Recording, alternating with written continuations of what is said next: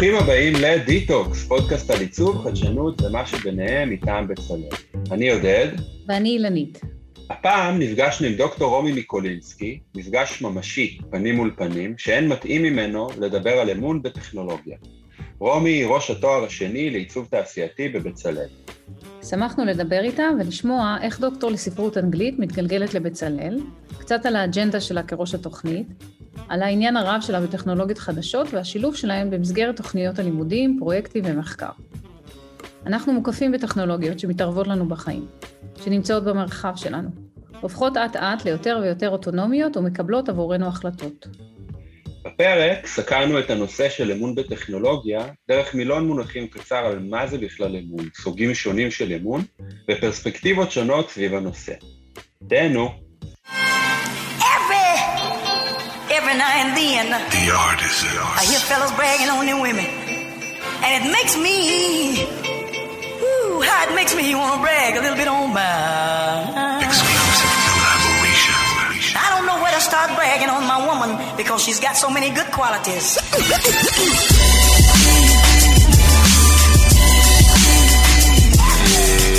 באמת טובים, לא פוק. ככה טוב לך איתו? ככה בסדר. איך יכול להיות שאותך שומעים מהמרחק הזה? אתה גם צריך להם? כי אני מדבר בקול יותר... הבנתי. כל הטכנולוגיה היא שומע דברים. נכון. גם אני קולט קול של גברים. אבל העולם עובד ככה. כן, גם העולם עובד. שהכל פרו גברים, ולכן אנחנו... Design for male. דיזיין פורמל. טוב. יאללה. צהריים טובים. צהריים טובים. בוקר, אחר צהריים מוקדמים. אהלן רומי. אהלן. אנחנו עכשיו גאים לארח אושיית פודקאסטים. אנחנו מקליטים כבר? אנחנו עוד לא מקליטים. לא, זה הכל מוקלט. אוקיי. אושיית פודקאסטים של גבוהה, מעבדה. רגע, לא חייבים לציין שמות פה, שלא יהיה לנו פה פתאום נזילה של מאזינים החוצה. כי זה מרגיש כזה, פופופיק זה. כן, שאנחנו יותר מדי בזה. אז רומי, אנחנו ממש שמחים להיפגש, והנה אנחנו גם נפגשים. חוזרים קצת... אבל לא נתרגל לזה, כי גם הזום היה נחמד. אנחנו נעשה הייבריד, פעם בזום, פעם באנסן, פעם באיפשהו אחר. אוקיי, אז אנחנו שמחים היום לארח את דוקטור רומי מיקולינסקי. אומרים ראש או ראשת? אומרים את שניהם, אני אומרת רק ראש. אוקיי, אז לא ראש או ראשת? האקדמיה מרשה את שניהם, אבל היא הבינה שכמו שלא אומרים כואב לי הראשת, או הראשת, אומרים כואב לי הראש, אז ראש. אוקיי. אז כואב לך הראש מלהיות... אני אדישה לזה. אז ראש התוכנית לתואר שני בעיצוב תעשייתי מול בצלאל. ואנחנו הולכים לדבר היום על נושא בין עיצוב, טכנולוגיה, חדשנות, כל הדברים ככה שאנחנו מנסים קצת להביא פה בפודקאסט, ואני חושב שגם רלוונטי מאוד מעצם זה שטכנולוגיות ככה יותר ויותר פולשות ומשתלטות ונעשות לשכבות יותר משמעותיות בחיים שלנו, אז הנושא של אמון וטכנולוגיה. רומי, נתחיל קצת בממש ספתח כזה ב-60 שניות על מי את רומי מיקולינסקי. וואו. אז אני בן אדם. סקרן מאוד, ערני מאוד, אימא לילדה שגם היא סקרנית מאוד וערנית מאוד. ואני מרצה בבצלאל כבר 8 שנים, מתוכן באמת גם עומדת בראש התוכנית עוד מעט 4 שנים. ויש לי את המזל ואת העונג לעבוד עם אנשים מרתקים, חכמים, נדיבים, אני כל הזמן לומדת. אז מי אני? אני כאמור ערנית מאוד, אז זה גם אומר שאני ערה בכל מיני שעות מוזרות, ויש לי קריירה מאוד לא קוהרנטית, זאת אומרת שעבדתי בהרבה מאוד גופי מדיה ותקשורת, ובגופי תוכן ותרבות, בין אם זה הוצאות ספרים, חברות תקליטים, נדדתי לאינטרנט כשוואלה עוד הייתה טלטל וישבה בבני ברק, אם זה אומר משהו למישהו, והייתי בין המקימים של קשת אינטראקטיב. תוך כדי עשיתי תואר ראשון בפילוסופיה ובספרות אנגלית, ועברתי לקנדה. שם כתבתי דוקטורט שעסק בממשק בין צילום, זיכרון, טראומה, בספרות, אבל הוא גם היה מאוד מאוד אישי. סיימתי גם עם קולנוע בכלל, עם ולסים בשיר, אז גם שם בחוג לאנגלית עשיתי דוקטורט שהיה מאוד מדיה, מאוד פילוסופי, וחזרתי לארץ באמצע הדוקטורט כי זה היה too much, הטראומות והקור של טורונטו היו too much, אז בעצם חזרתי להקים את וואלה יס, זה היה מה שהיום אנחנו מכירים בתור איזשהו תיק עם כמה ספרות, אבל אני הייתי זאתי שחיברה בין שני הגופים האלה, בין הסיסטם ל-R&D לכל הגופים בוואלה, וזה היה נורא כיף באמת לבנות את הקשר בין הטלוויזיה לאינטרנט, ובין וואלה לדודתה, אחותה, בדודתה, מי יודע, יס, ומשם התגלגלתי להרבה מאוד סטארט-אפים. והגעתי לבצלאל בעצם אחרי שסיימתי את התואר, ולימדתי 2 קורסים, אחד עוסק בתרבות סייבר, והשני עוסק בתרבות דיגיטלית, והמשכתי ללמד דברים שמעניינים אותי, שבאמת בקשר הזה בין מחשבים לבני ובנות אדם, דת ודאטה, מה אי אפשר לכמת, מה אי אפשר לספור, איפה הדגשים שלנו לדעתי כבני אדם צריכים להיות בתרבות החדשה הזאת של האוטומציה, ותכף נגיע לזה, והאוטונומיה של המחשבים שנוצרת. וכשהייתה הזדמנות להתמודד על התואר השני בעיצוב תעשייתי, אז בעצם כבר הייתי בתוכנית ולימדתי קורס שעוסק בדאטה, ובאמת התמזל מזלי להיות ראש התוכנית ולעבוד כאן ולהכניס בתוכנית את הרוח הזאת, ההומניסטית, שרואה את בני ובנות האדם כאלו שיש להם משמעות וחשיבות מאוד מאוד גדולה בלבנות את העתיד, ולחשוב עליו בצורה, מה אני אגיד, אידיאליסטית, הומניסטית וגם פרואקטיבית, כאילו העתיד כל הזמן קורה, אז מישהו צריך לקחת עליו אחריות. אז בכל הפתיח הזה כבר באמת מהדהדים הדברים שנפגשנו לדבר עליהם, ובפרק הזה אנחנו נעסוק בעניין של אמון בטכנולוגיה. אולי תעשי לנו קצת סדר ונדבר על אמון. תני לנו איזשהו מילון מונחים כזה שנצא איתו לדרך. אוקיי, אז קודם כל אמון זה נושא נורא גדול. נתחיל בזה שאנחנו נותנים אמון גם בבני אדם וגם בדברים. זאת אומרת, כשאנחנו לוחצים על המעלית, אנחנו מצפים שהיא תגיע. אנחנו גם מצפים שהיא תעבוד, נכון? כשאנחנו נכנסים לאוטו, אנחנו מצפים שהוא יתניע, אנחנו גם מצפים שנוכל להגיע לאן שאנחנו רוצים להגיע. וכשאנחנו מדברים עם בני אדם, אנחנו נותנים בהם אמון שהם לא יפגעו בנו. שהם יבינו אותנו גם, שאנחנו גם נהיה מובנים. אז אנחנו גם נותנים אמון בבני אדם, אנחנו גם נותנים אמון במערכות, ואנחנו גם נותנים אמון בדברים. זאת אומרת שכשאנחנו באיזושהי אינטראקציה איתם, שהם יעבדו. עכשיו, אני לא אסביר את החשיבות של אמון בשיטת המטבע, או בדמוקרטיה, בבנקים או בחינוך, כי אמון זה בכל דבר בעיניי. אבל אני כן רוצה לעשות איזושהי הבדלה מאוד מאוד קצרה, ואני אגיד מגמתית, כי אנחנו הולכים היום לדבר על אמון בטכנולוגיה ומערכות אוטונומיות, ואני רוצה להתייחס ל3 סוגים של אמון, שהם בעיניי קריטיים בכדי להבין מה אנחנו עושים עם המחשבים האלה. וקודם כל אנחנו מתקשרים איתם ועובדים איתם ומתקשרים דרכם, נכון? אז אנחנו גם צריכים להתאים את עצמנו אליהם. ובתור התחלה, באמת, in a nutshell, אני רוצה להגיד שנהוג לקיים הבדלה בין אמון שהוא קוגנטיבי, שהוא מבוסס ידע, הוא מבוסס יכולות, הוא מבוסס כישורים, הוא מבוסס אמונות, ולמשל, אנחנו מניחים שדבר מה יתקיים, כי אנחנו רגילים שהוא עובד ככה, הניסיון שלנו אומר ומראה לנו שאנחנו יכולים לפתוח במעלית, נלחץ עליה, היא תגיע, נכון? יש לנו גם אמון רגשי, אפקטיבי, שאנחנו מצפים לאכפתיות, לביטחון, לדאגה, ואחד הביטויים של הדברים האלה זה שיתוף, זה הורדת מגננות, זה שיחה שיכולה להראות על איזשהו סוג של אמון.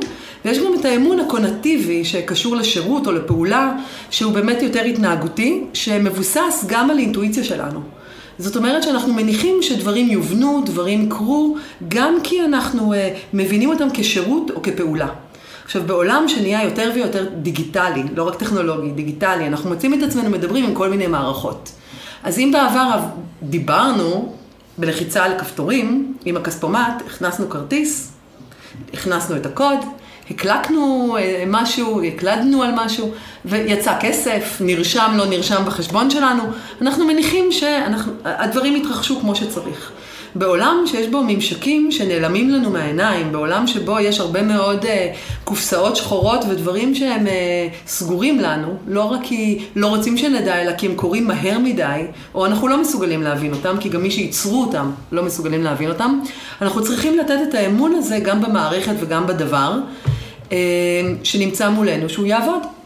וככל שהמכונה פחות מסבירה את עצמה לנו, ככל שיש לנו מכשירים יותר ויותר חכמים בכיס ובבית, אנחנו צריכים לתת, לדעתי, את 3 סוגי האמון האלה בדברים סביבנו, כי אנחנו רוצים שהם יבינו אותנו, גם בלי להגיד, אני ממהרת ונורא לחוצה, בבקשה תן לי את התשובה הכי מדויקת כי, וגם כי אני רוצה להניח שאני בטוחה שהדברים שאני עושה הם באמת כפי שאני מצפה שהם יקרו, וככל שמתקיימת יותר ויותר העברת אחריות, אז אנחנו רוצים שדברים יקרו, כן, בצורה שקופה וטובה למשתמשים ולמשתמשות, אבל אנחנו גם פחות ופחות מבינים את צורת הקולברציה, כי זה כבר לא כל כך פשוט. זאת אומרת, זה כבר לא... פחות שקוף, הדברים פחות שקופים לנו. וזה מתנהל בצורה הרבה יותר מהירה, וגם הטכנולוגיה חודרת לחיים שלנו, לבתים שלנו, ואני אוסיף גם לתודעה שלנו, בדרכים שאני חושבת שאף אחד לא דמיין. וזה שאנחנו לא מבינים איך זה קורה, זה פוגע באמון שלנו? זה עוזר לנו? בהחלט. אני חושבת שהעובדה שאנחנו לא מבינים איך דברים קורים, זה מצד אחד תורם להעלאה הזאת של הטכנולוגיה לדרגה של משהו שהוא נעלה. זה קורה יותר מהר, זה עובד יותר מהר, בני האדם צריכים להתרגל למשהו שלא חושב כמוהם. זה מוסיף לקסם של החדש, של הטכנולוגיה. אבל מצד שני, מישהו המציא את זה, מישהו תכנן את זה, מישהו תכנת את זה, מישהו הוסיף לכאן כל מיני סקילס, ואני גם אגיד, affordances בתוך הדבר הזה, את המזמינות, מה שבעיצוב מדברים עליו הרבה, ואנחנו צריכים להבין את החוויה הזאת של הכניסה לעולם החדש, ושלנו בתור, אמרתי קודם, אנשים חושבים, פעילים, גם פרואקטיביים, בתור אלה שמסוגלים להבין את מה שקורה סביבנו. וגם אני אגיד, ההישרדות שלנו והאוטונומיה שלנו, בני האדם, האג'נסי שלנו, תלויים בזה. אז לכן אני מטיפה, וגם באמת הנקודות שהתחלתי בבצלאל של תרבות הסייבר ותרבות הדיגיטלית, זה להבין מה זה סייברנטיקס, איך מכונות מדברות לבני אדם ואיך בני אדם חושבים על מכונות. לקחת כל מיני מושגים ולפרק אותם, וגם להבין אותם ביום יום ולייצר חשיבה ביקורתית, שזה לא אומר שצריך לבוא עם פטיש ולשבור כל דבר שנמצא מולנו, לא. זה אומר שאנחנו צריכים להמציא דרכים יצירתיות, גם לגרום למכונות האלה להיות יותר ידידותיות לבני אדם. לא רק לגרום לבני האדם, לאמן אותם כדי שהמכונות ישתמשו בנו בצורה יותר נוחה להן. וזה דבר שיגביר את האמון שלנו. אני בטוחה שכן. זה נשמע אבל עדיין מאוד כאוטי. זאת אומרת, זה נשמע כזה איזשהו משהו מאוד מורכב, obviously. ואז השאלה, איך מנסים קצת להתחיל לפשט ולסדר את זה, ככה שבאמת, כאילו בסוף המטרה היא בעצם להגביר את האמון. נכון. אנחנו רוצים לייצר יותר אמון, למרות שיש כאלה שגם אני מניח דווקא נהנים מזה שיש חוסר אמון במערכות האלה, וזה דווקא איזשהו משהו שגורם להם להרוויח מזה, לייצר את הערך הזה עבור עצמם.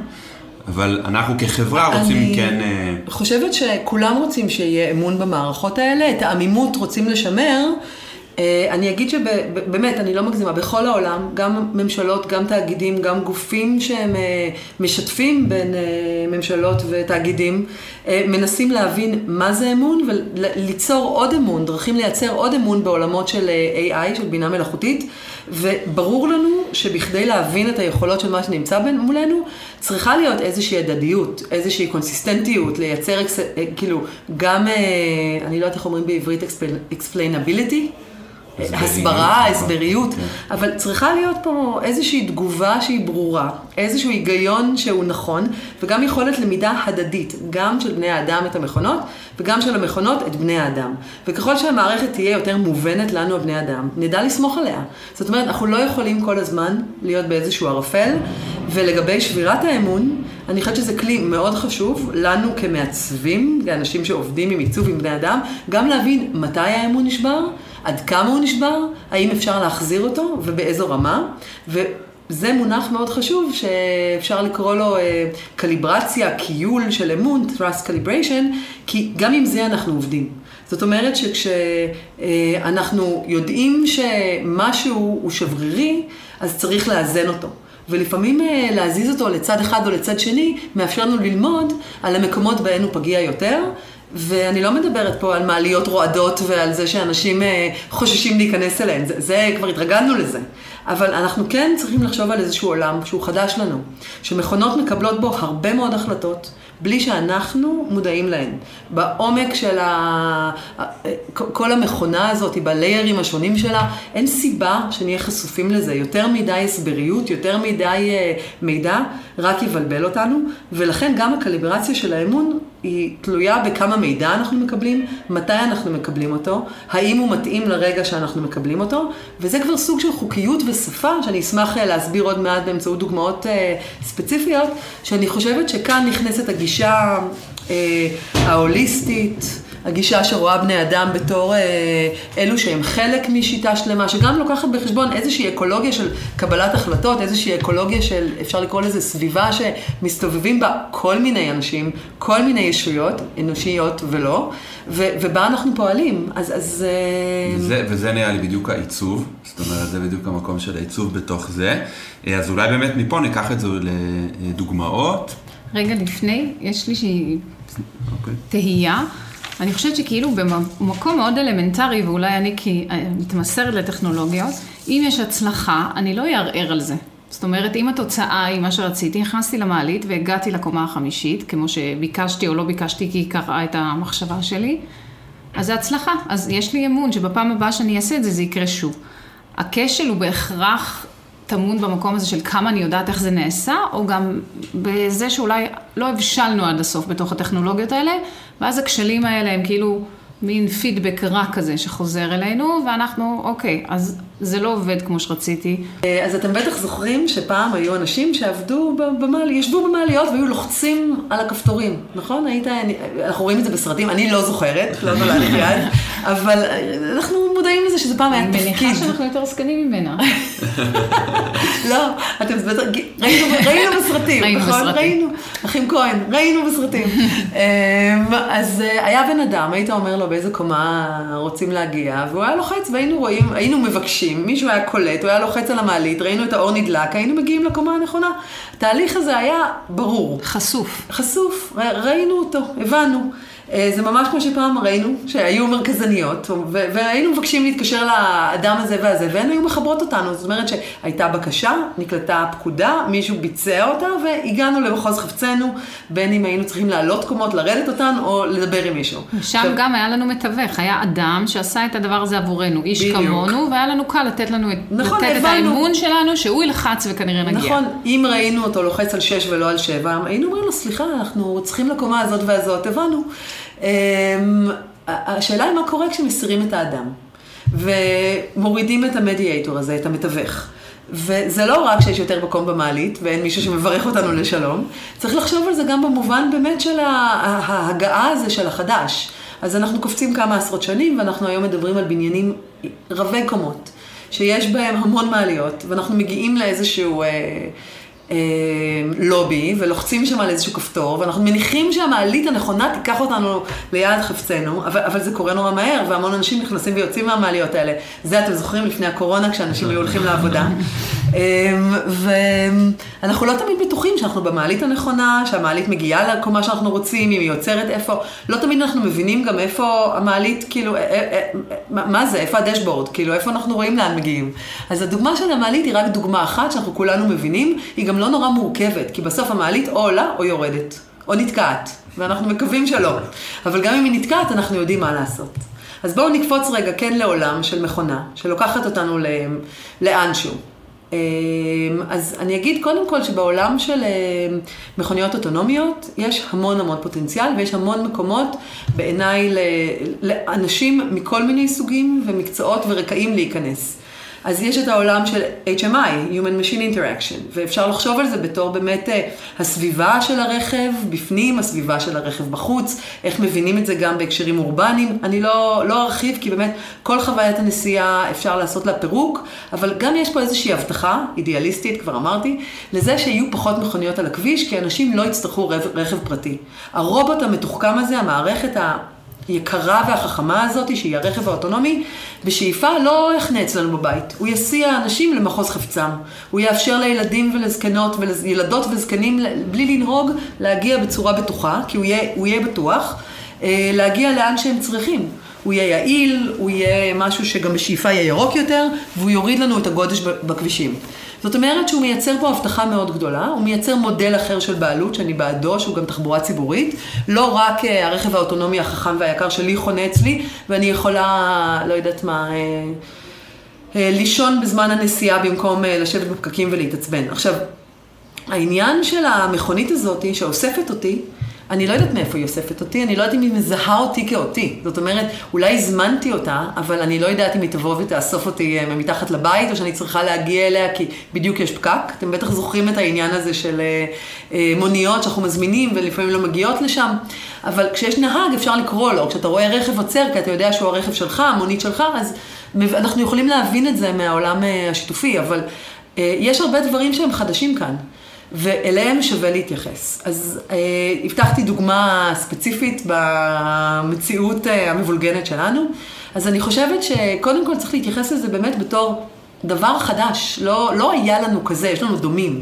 אפשר ללמוד מכל מיני שירותים שאנחנו רואים היום, כמו באבל למשל, אבל גם נגיד הייתי בברלין לפני 2 לדעתי, ויש שם איזשהו שירות ציבורי שאפשר להזמין אותו. עכשיו, הגרמנית שלי היא די חלודה, מאז התואר לא השתמשתי בה מספיק, אבל כשהזמנתי מונית את השירות הזה בברלין, אז לא ידעתי בדיוק מאיפה הוא יבוא לאסוף אותי, איפה הוא יעצור, האם הוא יראה אותי, האם הוא יחכה לי אם אני אהיה אחר, והאם הוא בכלל מבין לאן אני צריכה להגיע. עכשיו, השתמשתי באפליקציה. והאפליקציה הזאת היא ידעה לחבר אותי לנהג, ממש כמו בשירותים אחרים שאנחנו מכירים. עכשיו, נקפוץ כמה שנים קדימה ונחשוב על תסריט, אחד, ספציפי. אדם נכנס לרכב אוטונומי, רכב שיתופי, הוא בעיר זרה. הוא או היא תיירים, הם לבד. הם עולים לרכב הזה ואין בו אף אחד שאפשר לשאול אותו, סליחה, אתה מגיע לאלנבי? ואין להם מושג לאן הרכב נוסע, איפה הם נמצאים, באיזה מהירות, מתי הוא יגיע לתחנה הבאה. אני חושבת שהדוגמה הזאת היא מראה לנו קודם כל על החשש מניקור. זה תסריט אחד, אנחנו באמת זרים בעיר, זרים בתוך הטכנולוגיה, לא יודעים את מי לשאול, אין נהג. כבר אי אפשר לשאול מתי מגיעים, האם אתה עוצר, דרך איפה נוסעים. עכשיו, אני מתייחסת לדוגמה ספציפית אחת שהיא במסגרת שיתוף הפעולה של התוכנית עם אוניברסיטת טוקיו. בעצם יש לנו כבר פרוטוטייפ עובד של הדבר הזה, זה שיתוף פעולה שהתבצע בעיקר על ידי יורי קלבנוב ותום רזניקוב. יורי הוא בוגר בצלאל והתואר השני ב-RCA, שעבר למעבדת עיצוב בטוקיו. תומי בוגרת התוכנית, בוגרת מסלול עיצוב וטכנולוגיה ומעצבת נהדרת, והם פיתחו איזושהי שפה, איזושהי אינטראקציה שמתייחסת בדיוק לנרטיב הזה. זאת אומרת, מגיעה נוסעת, היא בעיר זרה, היא לא יודעת לאן הרכב הזה לוקח אותה, אבל הרצפה של האוטו מסבירה לה איפה היא נמצאת. זאת אומרת שמתייחסים לעובדה שנגרע נהג, אין יותר מי שיסביר לאן נוסעים, מתי מגיעים, איפה מעניין לרדת קודם, לתת קצת אינדיקציה וקצת אוריינטציה על איפה אני ומה אני, ובעצם מתוך האינטואיציה הזאת של המצב של הניקור והבלבול, מצב של מישהי שבאמת לא יודעת איפה היא נמצאת וצריך להסביר לה בצורה שתהיה ברורה, הכניסו כל מיני פיצ'רים. עכשיו, יש כבר פרוטוטייפ עובד, זה טלוויזיה שבעצם הכניסו לתוך רכב אוטונומי כזה, שיש כמותו בקמפוס בטוקיו, ויש כזה גם בקמפוס דווקא של בר אילן, ואנחנו מקווים לשים עליו את הידיים שלנו בקרוב ולעשות גם שם ניסויים. והרכב הזה יודע לזהות נוסע או נוסעת, הוא יודע להגיד לאן הנסיעה, הוא יודע להגיד איזה פקקים צפויים בדרך, כמה צריך לשלם. הממשק עדיין בינים, כי התחלנו ביפן, נעביר אותו גם לשקלים, אבל הוא יודע לזהות שיש פה גם יותר מאדם אחד, לתת מידע בצורה נחוצה ונכונה. עכשיו, הזכרתי Trust Calibration קודם, קליברציה של אמון, אנחנו אלו שצריכים לדעת, ואלו הניסויים שנעשים וגם נעשה פה בארץ, מה זה יותר מדי מידע. איך מבקשים עוד מידע, וגם את היכולת שלנו להכניס חיישנים לרכב האוטונומי, בכדי שהם יעשו חוויית נהיגה, נסיעה יותר מזמינה, זה גם משהו שאנחנו נדע לנצל, בדיוק בשביל לגרום לאנשים להרגיש יותר,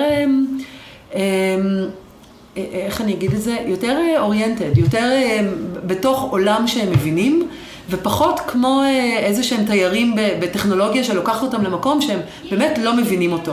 אז האתגר כאן היה בעצם למלא איזשהו היעדר שנוצר בתוך החוויה, אותו היעדר של האינטראקציה בין הנוסע לנהג, שגרם לזה שיש תחושה טובה יותר או בטוחה יותר, ובעצם למלא את זה באמצעות טכנולוגיה. נכון, אבל לא רק טכנולוגיה, אלא באמצעות אינטראקציה עם טכנולוגיה. אז הפרוטוטייפ הזה... אני חושב שגם חשוב לציין שההסתכלות היא מתוך התרחישים שאתם מעלים, שזה אולי, אני חושב שזה ההסתכלות העיצובית פה, באמת. זאת אומרת, זה כל הזמן להסתכל על תרחישים ששמים את האדם במרכז, ואיפה הוא באינטראקציה עם אותה טכנולוגיה, בממשק עם אותה טכנולוגיה, ולפי זה בונים או מעצבים, או מתכננים, או מתכנתים את המערכות כדי ש... נכון, אז יש פה גם שפה, גם איזשהו flow, וגם האינטראקציה הזאת היא מתחילה בלהרגיש את הנוכחות שלך או שלך כשעולים לרכב. אז ניסה קצת אחורה בזמן, סוף ינואר 2020, אירועי הבוגרים, בוגרות שלך, ללי, שבעצם נסה קבוצה של... בוגרים, בוגרות, סטודנטים, סטודנטיות לטוקיו, והם המציאו הרבה מאוד נרטיבים כאלה, סינריוס כאלה, שהתייחסו לכל מיני דברים, אני אדבר ספציפי על ההורה של התסריט הזה, הם התייחסו להיעדר הנהג, לעובדה שכבר אין נהג או נהגת, והם הסתכלו על מה קורה שם. הם מיפו לא רק את האינטראקציה המילולית, אלא גם את הג'סטרס, את המחוות. עולים לרכב, נהג נהגת מברכים אותך, מה הוא עושה, איך הוא עושה, הנהג מאותת לך להתיישב ורק אז נוסע, כל מיני דברים שקשורים לבטיחות וביטחון. הזכרתי קודם פלואו שהוא מובן ומוכר לנו, אם אנחנו כולנו נהיה תיירים בעולם החדש הזה, והוא יהיה לחלוטין מנותק מהחוויה הקודמת שלנו, מההיכרות שלנו עם איך העולם אמור להתנהל, אנחנו נהיה כל הזמן בחרדה. חרדה ואמון זה דברים הפוכים. אנחנו צריכים למתן את החרדה בכדי ליצור אמון. אנחנו צריכים לייצר איזושהי ציפייה שמתגשמת. אגב, שאלה פה שמעניינת אותי, זה חלק מטרנזישן? כאילו עושים איזה מעבר הדרגתי, ומתישהו פתאום יכול להיות שהעולם הישן נעלם, או שתמיד יש איזשהו משהו שנשאר מהעולם הישן? אז זו שאלה ממש מעולה, ואני כמובן לא נביאה ואני לא יודעת. אני חושבת שמשהו כן יישאר, בטח בציפיות שלנו. נגיד, אני עדיין זוכרת כמה מספרים בעל פה, של חברות ילדות שלי למשל, אולי גם אתם, כאילו משהו מהעולם הישן עוד נשאר. בוא נחזור למעלית שמקריינת לך באיזה קומה אתה נמצא. נורא. יש קול שאומר לך, וואלה, זאת קומה 5, אמנם נפתחה הדלת וראיתי שיש ילד 5 וראיתי כן. גם, אבל יש עוד חיווי נוסף כן, שאולי... כן. מלווה אותנו באותה חוויה מוכרת. אני יכולה לדבר על מולטי-מודליטי, ממש עוד שנייה, זה חלק מהחוויה, אבל אני אגיד אנחנו לא יודעים איך יראה העולם החדש הזה, אם הוא יהיה רועש מאוד או שקט מאוד. יכול להיות שכל אחד מאיתנו יקבל איזושהי חוויה אישית. יכול להיות שהיא תהיה בסאונד, יכול להיות שהיא תהיה באור, יכול להיות שהיא תהיה הפטית בתנועה, אנחנו עוד לא יודעים, עוד אין קונצנזוס, רק עכשיו מתחילים להמציא את הצבעוניות של אותם עולמות אוטונומיים. כנראה איפשהו בין הכחול לסגול לטורקיז, כאילו זה בשונה מהאדום והירוק שאנחנו מכירים מהדרך, אבל העולם הזה מתעצב, השפה הזו מתעצבת, וחשוב שגם בני אדם שהם מתייחסים לדברים האלה בהרבה מאוד אחריות, והבנה שהיא מתכללת, שעושה אינטגרציה בין כל הצרכים האלה, יהיו אלה שידבררו את העולם החדש הזה גם לאנשים שלא מבינים, באמת לא מבינים מה קורה סביבם, וזה קורה נורא מהר. אז אני אגיד שני דברים. אז המעצבים בעצם כותבים את הלקסיקון. אני מקווה מאוד שמעצבים ומעצבות יכתבו יותר ויותר את הלקסיקון, ולא רק מהנדסים, כי הדברים שמעצבים ומעצבות מביאים יכולים להתייחס אליהם כאל איזושהי עודפות. אבל בסוף בני אדם זה דבר בלתי נתפס, בלתי נשלט, שהוא מאוד מאוד כאוטי. וכשעובדים כל הזמן בסימולטורים ובסביבות סטריליות, אי אפשר, כאילו תיתנו את זה לבני האדם בחוץ, ומקלקלו את זה. כל דבר שמוציאים אותו מהקופסאות ומהניילונים, משתמשים בו והופכים אותו לאחר. זה אותו עניין של מזמינות, של affordances, כאילו ציפיתם שזה יהיה כזה, ובסוף עשינו מזה משהו אחר. אז המשתמשים והמשתמשות, אי אפשר להתייחס אליהם כל הזמן בתור אלה שלא עוקבים אחרי ההוראות. אז הלקסיקון הוא גם לתרגם את האופנים שבהם המשתמשים והמשתמשות באמת משתמשים הדבר הזה שנחת עליהם או הוגש להם, ואז להחזיר אותו בחזרה. בגלל זה התהליך העיצובי הוא מאוד איטרטיבי, והוא מתאים לכל מיני משתמשים ומשתמשות. אז נחזור אחורה לסימולטור ולסביבות הסטריליות ולקמפוסים הסגורים של חברות הטכנולוגיה, לעומת הרכבים האיטיים הזהירים שמסתובבים ברחובות האוטונומיים, ואנחנו יודעים שיש פה כאלה בישראל, כאילו יש גם בסין, יש בפיטסבורג, יש בשוויץ, אבל גם ביפן יש. אז אותה קבוצה שנסעה לפני 1.5 שנה לטוקיו, הם הגיעו והם נסעו ברכב אוטונומי. ברכב האוטונומי היה נהג איש מבוגר עם כפפות לבנות שבירך אותם לשלום, ובקטע שבו הרכב שהיה מופעל קודם ידנית הפך להיות אוטונומי, הוא גם הראה להם, look, no hands. אבל הוא כן תקשר איתם כל הזמן, והם כן היו במסלול שהוא היה נפרד, והוא היה מיועד רק לרכב הזה. זאת אומרת שהיה בו מינימליזציה של הפרעות וסיכונים. אז יש את הישן ואת החדש עדיין. יהיה מאוד קשה להפוך את כל הערים המבורדקות שלנו לערים מסודרות שמתאימות לרכבים והחכמים הללו, והרכבים הללו ייסעו מאוד מאוד לאט בהתחלה, בדיוק בגלל הכאוס הזה של הולכי רגל, רוכבי אופניים, ילדים שחוצים את הכביש פתאום, אנשים שקופצים לכביש, נהגים ונהגות מטורפים, לחוצים, כאילו אי אפשר לצפות את כל התרחישים האלו. יוצא לי לדבר לא מעט עם אנשי תעשייה שמנסים למפות את העולם על כל התרחישים שלו. כל דבר שהוא בחוץ אי אפשר לדמיין אותו. זאת אומרת, אפשר להוסיף עוד ועוד סצנריו לתוך המערכת, הרכב הזה הוא יהיה חכם והוא ילמד אותנו, אבל הבלתי צפוי לדעתי תמיד צריך להכניס אותו פנימה.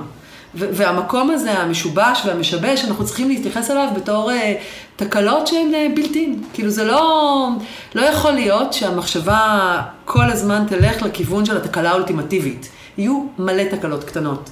זאת אומרת שלדעתי חלק מהחשיבות של מעצבים ומעצבות בעולמות הללו, של האוטונומיה, שבהם הממשק הוא נעלם, ואנחנו לא מבינים מי ואיך מקבל החלטות, ומה קורה פה בעצם, איזה סוג שיתוף פעולה נדרש מהמשתמשים של זה, זה לא יכול להיות רק בסביבה שהיא אם ואז מאוד מאוד שקוף ומאוד פרדיקטבילי ומאוד שקוף במובן של צפוי, כן? זה צריך להיות גם משהו שמברך על הגמישות הזאת, על ההפרעות האלו, ומבין שהמציאות היא רועשת ומבורדקת, ובני אדם הם עוד לא רובוטים וכנראה גם לא רוצים להיות. אז אפשר לנסות לייצר תרחישים, ברגע שמוציאים משהו במציאות הוא ייצר עוד תרחישים, וכדי שיהיה מעבר הדרגתי, אחראי, ברור, כדי שאנשים יבינו את העולם החדש, צריך לעשות לא מעט טסטים.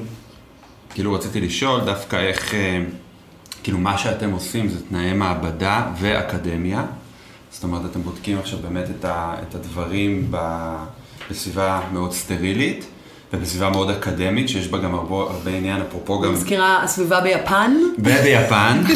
ואין לנו דרך להגיע לשם כרגע?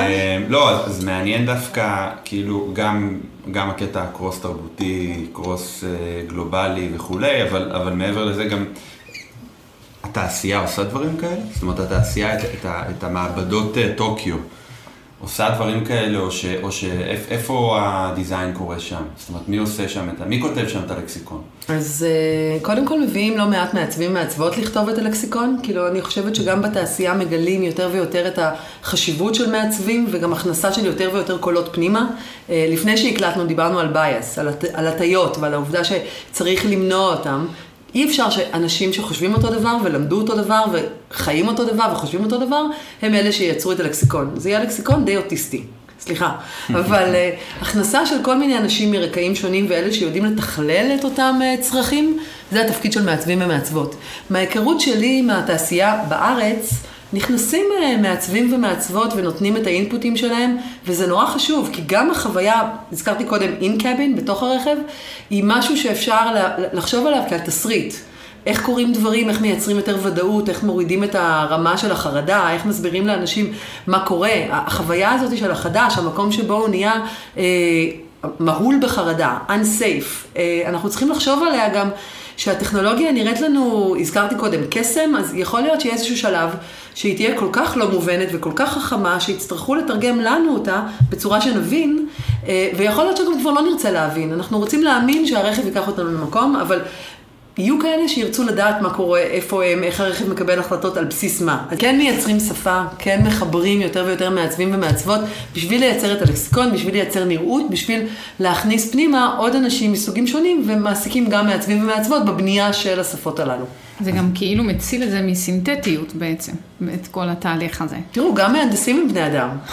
לא, בוודאי, רגע, לא נעשה את זה כאילו אנחנו באים להציל את המהלך, אבל באמת להוסיף נקודות ראייה אחרות, ולהוציא את זה ממקום מאוד מעבדתי. ומאוד מאוד פונקציונלי גם. פרקטי, למקום שהוא גם מדבר חוויה, מדבר איך עושים את זה טוב. הזאת, כדי שהיא גם תשרת חוויה, ואולי תיצור איזושהי חוויה שהיא אחרת. וגם, אני אגיד שוב, מבחינתנו, בתוכנית כמובן, אנחנו אומרים שאנחנו אידיאליסטים ואידיאליסטיות. אנחנו רוצים שיראו עוד אנשים שהם לא הלקוח של הרכב הזה, שהם אנשים שהם משתמשים בו או נמצאים סביבו, והם צריכים להבין מה הדבר הזה הולך לעשות.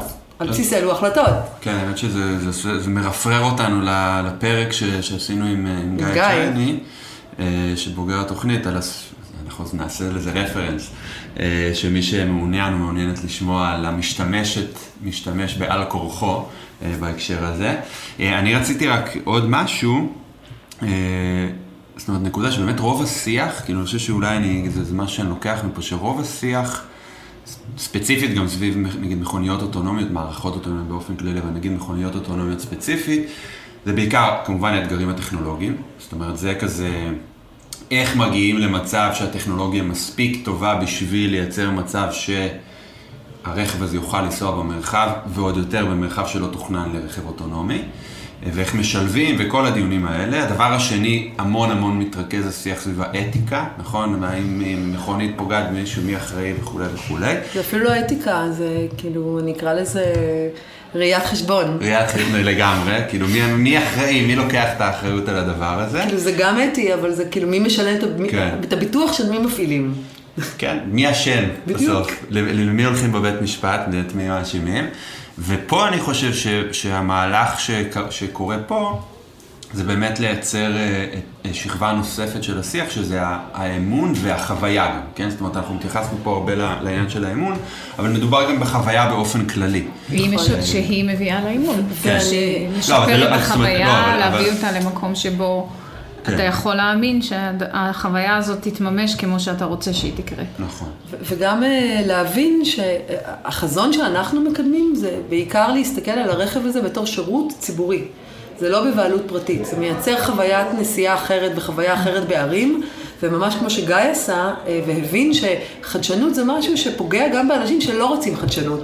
אני בתור בן אדם שהולך ברחוב, אני לא רוצה מכוניות אוטונומיות, לא רוצה שהדבר הזה ייסע לידי, אני פוחדת ממש כמו שאני פוחדת ממיקרו-מוביליטי, מכל הסקוטרים האלה שנוסעים נורא מהר, זה מגביר חרדה, לא רוצה חדשנות כזאת. אבל איך מסבירים לי שהחדש פה? איך מסבירים לי שהחדש גם יכול להיות טוב לי?